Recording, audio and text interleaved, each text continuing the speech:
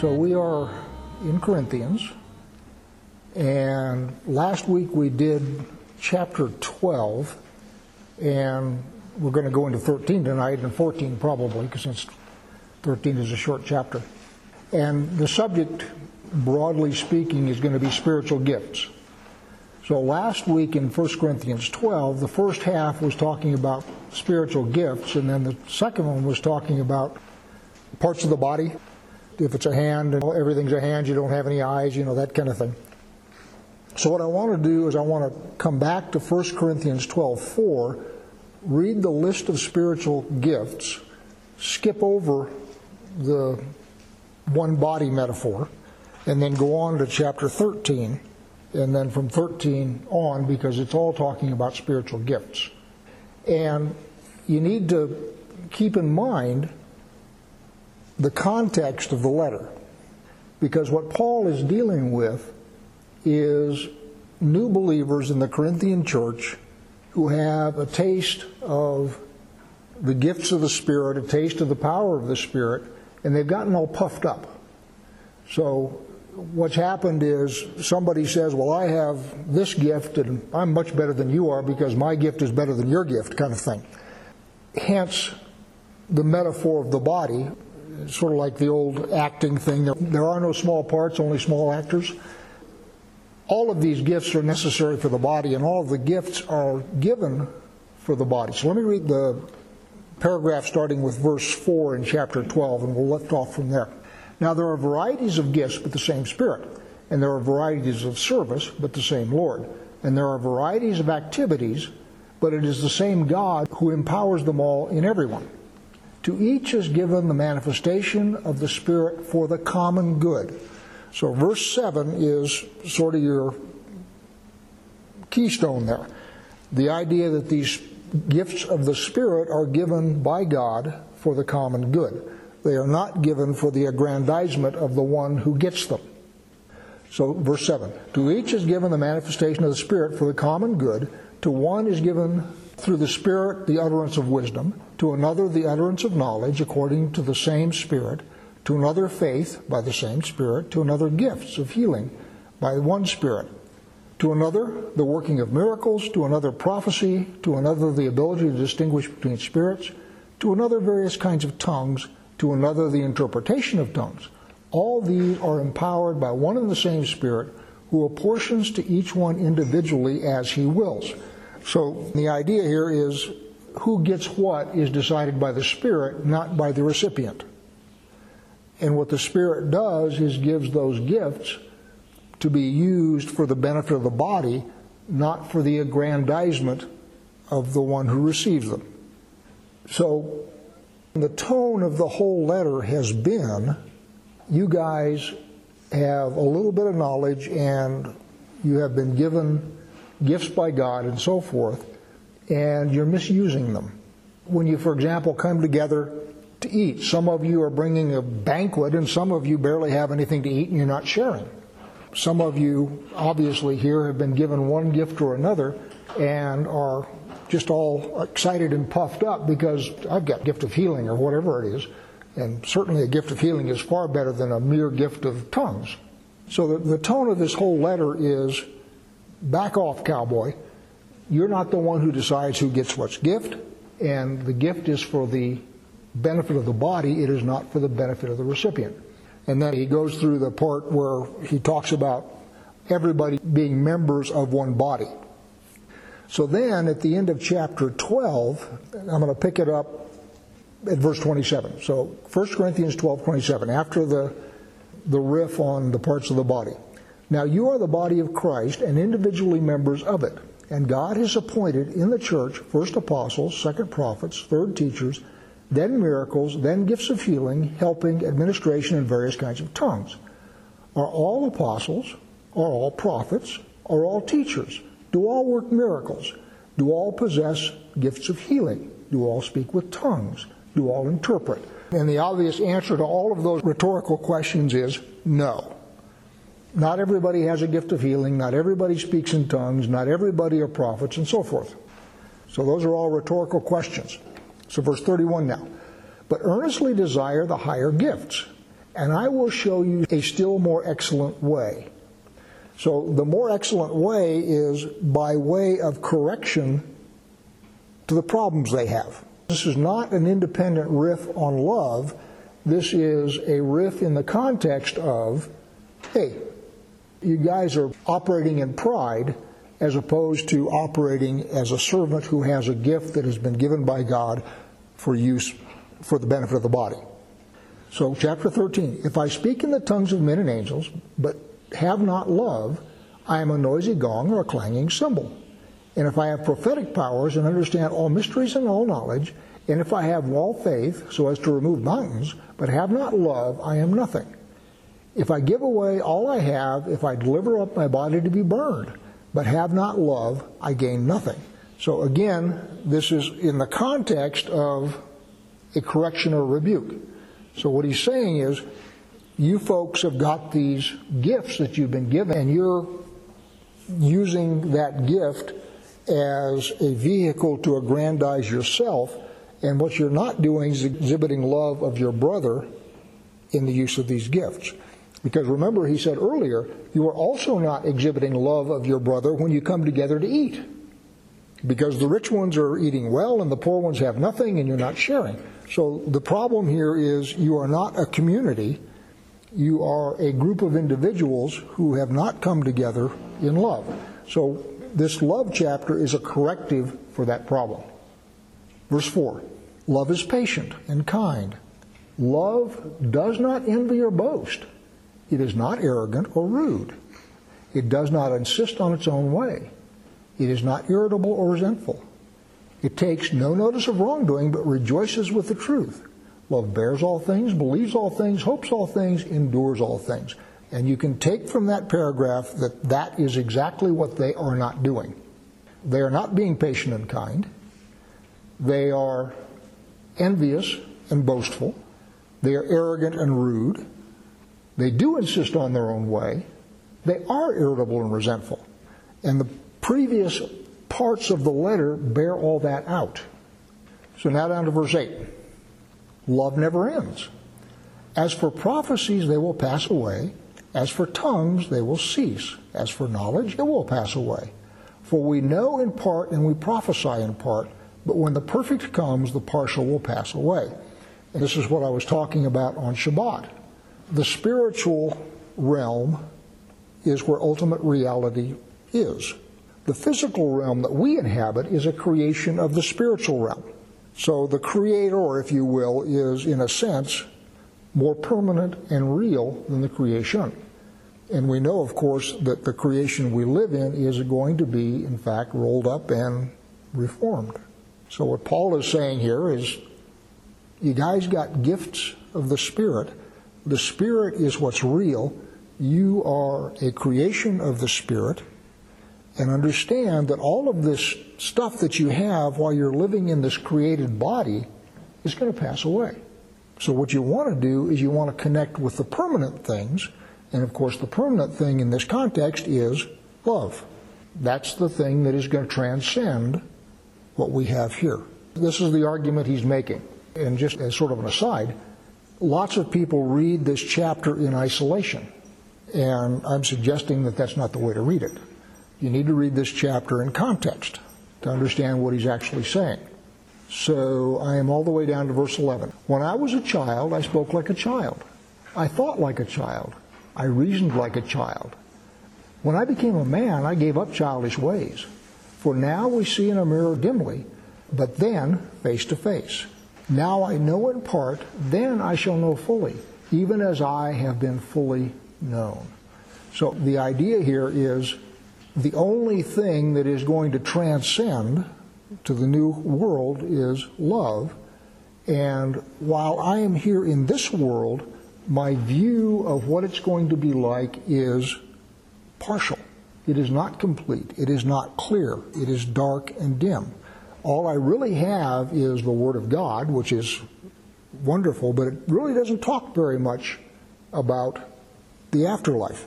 It gives you the clear indication there is one, but it doesn't spend a lot of time talking about that. It actually doesn't spend very much time talking about God. What it spends most of its time talking about is us. and explains to us who and what we are and what our relation is and ought to be to our Creator. And it then gives us information on how we should navigate this world that we are placed in. And what Paul is saying is, there is so much more, and from our perspective here in the created world, we can't see that. Or we can only see it dimly. And the other part is, when I was a child, I spoke like a child, and so forth. I'm not sure which way to take that.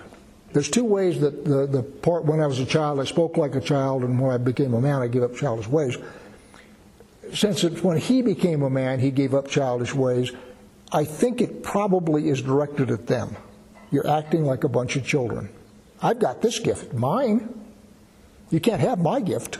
It could also be, less probably, that when I transitioned to my next phase of my life, I will then be fully adult.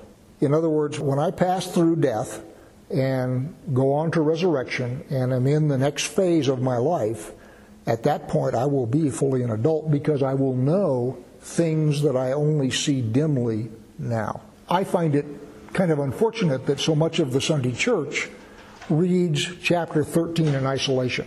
It should not be taken in isolation, it should be taken in context. So 13:13. So now faith, hope, and love abide, these three.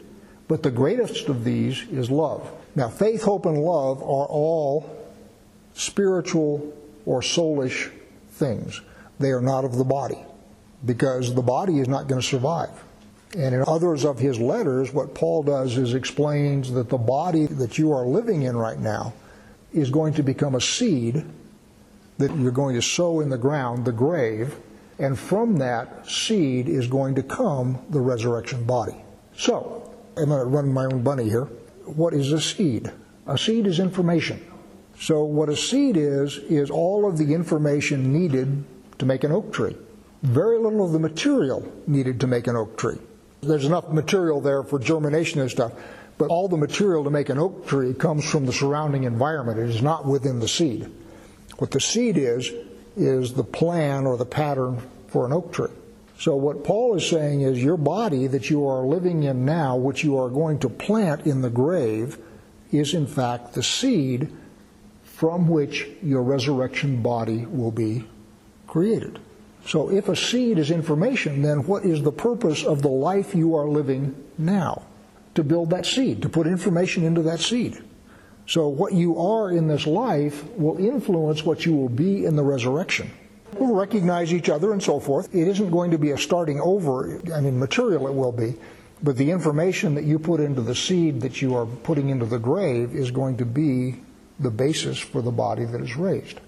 Faith, hope, and love. Faith is the mechanism by which spiritual things are made physical.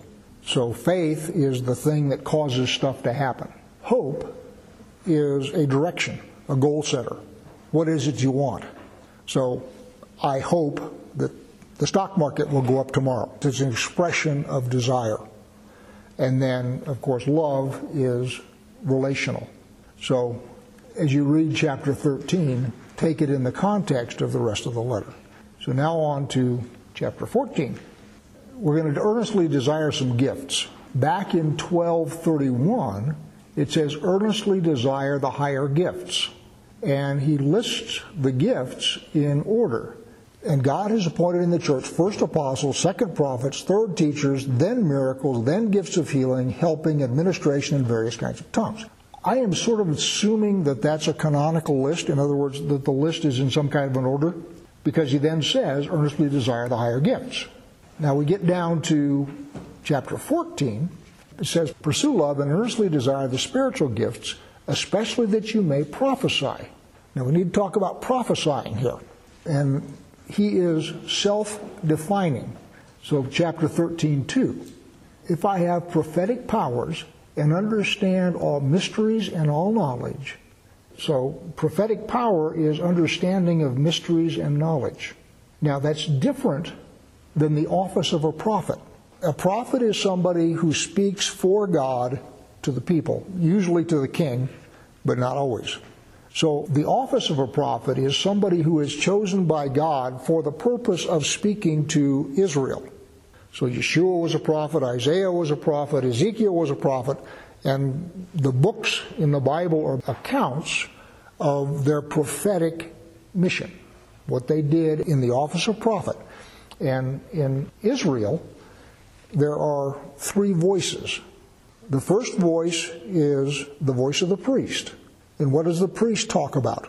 Divides clean and unclean, divides holy and common, and teaches the Torah. So the duty of a priest is to handle those three functions. That's his task. The voice of a prophet is someone who is picked by God for the purpose of speaking God's word to usually the king, sometimes the people at large. So Moses, as a prophet, would speak to the people at large. There was no king at that point, so he wasn't speaking to the king. In later parts of the Bible, generally when you got a prophet is when things were going off the rails, and God would send a prophet to go grab the king by the stacking swivel and say, "Hey, O king, I'm going to talk and you're going to listen," and give him the word of God and try and get him jerked back into line. And in the absence of a king, for example, in the time of the judges, prophets could be more general. And then the third voice in Israel is the voice of the king. And that's the voice of human or earthly wisdom. So when Paul here is talking to a bunch of Gentiles who are not Israelites, he's not talking about the office of a prophet. So it is not the case that one of these Corinthians is going to saddle up and head off to Jerusalem and speak the word of God to the king. That's not going to happen.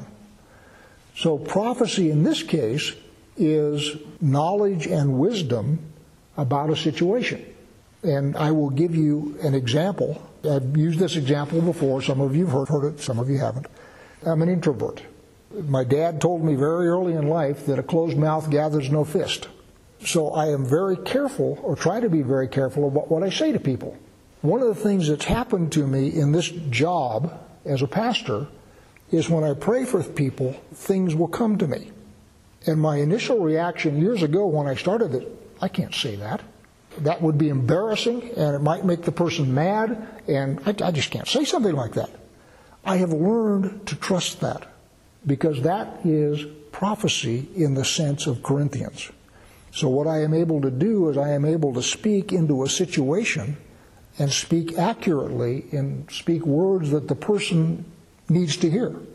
That's prophecy. God speaking through me into a specific situation of somebody who needs to hear it. And it doesn't have to be correction. I mean, it can be any number of things. But that's what we're talking about here when we're talking about prophecy. We are not talking about somebody mounting up and heading to Jerusalem and walking into the throne room and talking to the king. All right, so let's pick up 14 again now. Pursue love and earnestly desire the spiritual gift, especially that you may prophesy. For one who speaks in a tongue speaks not to men but to God, for no one understands him. But he utters mysteries in the Spirit.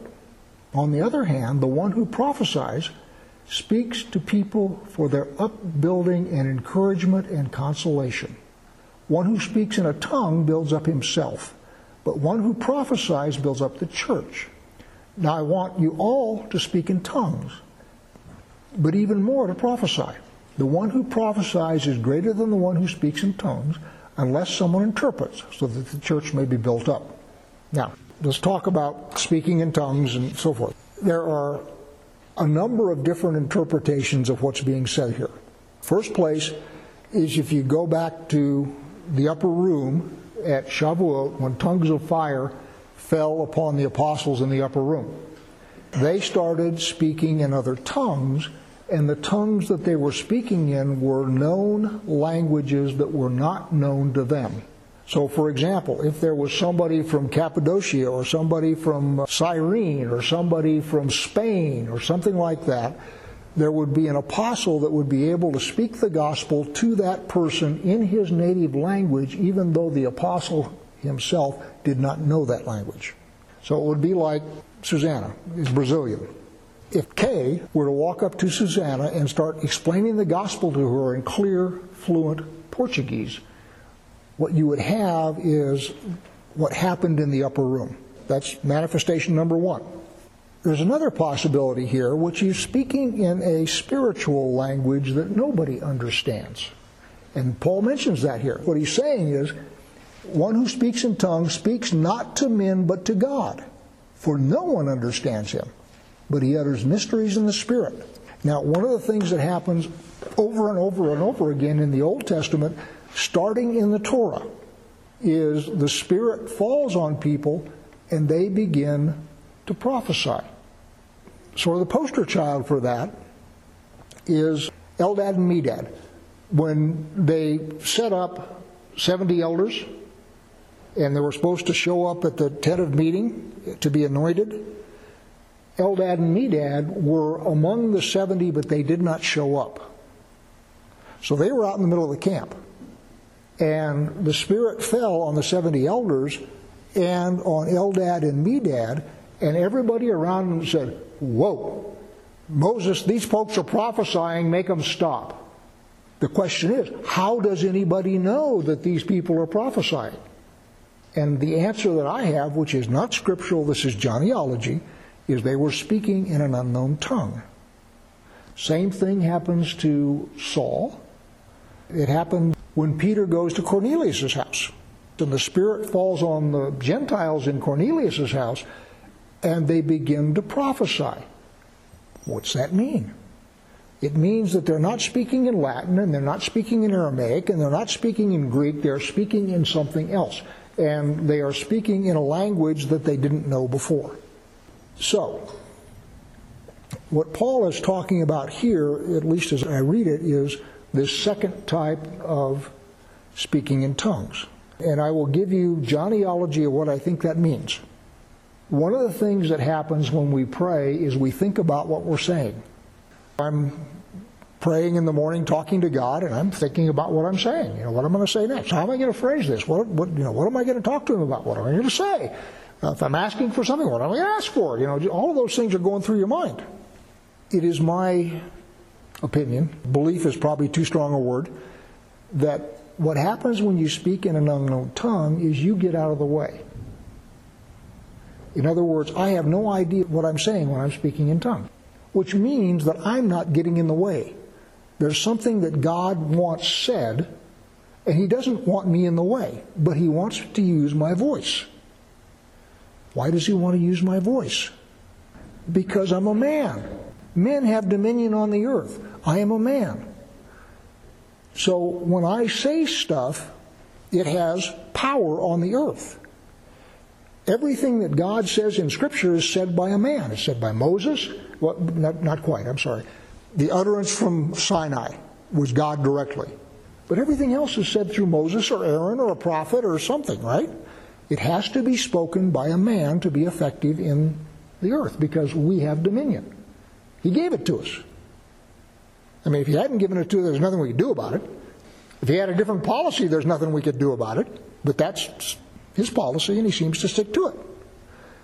So when He needs a man's voice to get something done, I believe that He finds somebody who is willing to speak in tongues, and He says, all right, get out of the way, boy, I need your voice.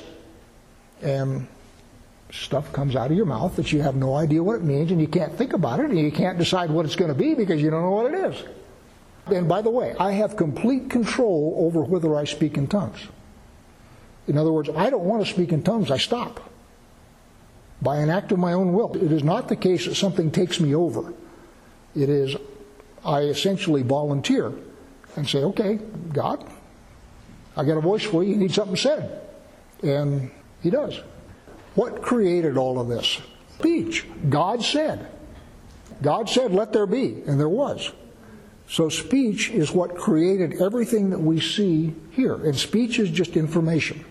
The sound waves are just the vehicle by which the information is carried. It's sort of like I have a little recorder here, and it's recording my voice.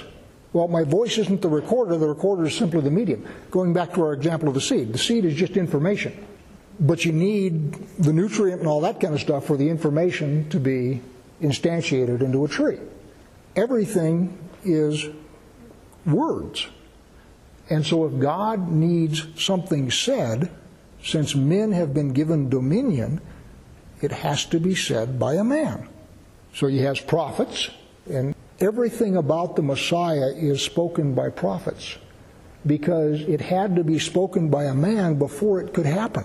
So you have 1,000 years of prophecy where Isaiah and Ezekiel and all those guys spoke parts of the story of the Messiah. It had to be spoken by a man. And when it finally was all in place, then you had the incarnation, and Yeshua showed up, who himself was a man, and now his voice has power. So when I speak in tongues, myself, in a language I don't understand, I'm doing two things. I am speaking to God, and it will say in a minute that I'm edifying my own spirit, but nobody else's. I'm doing that. I'm also saying that I am available to you, God, if you need something said. Use my voice. I have complete control over whether I make my voice available to God or not.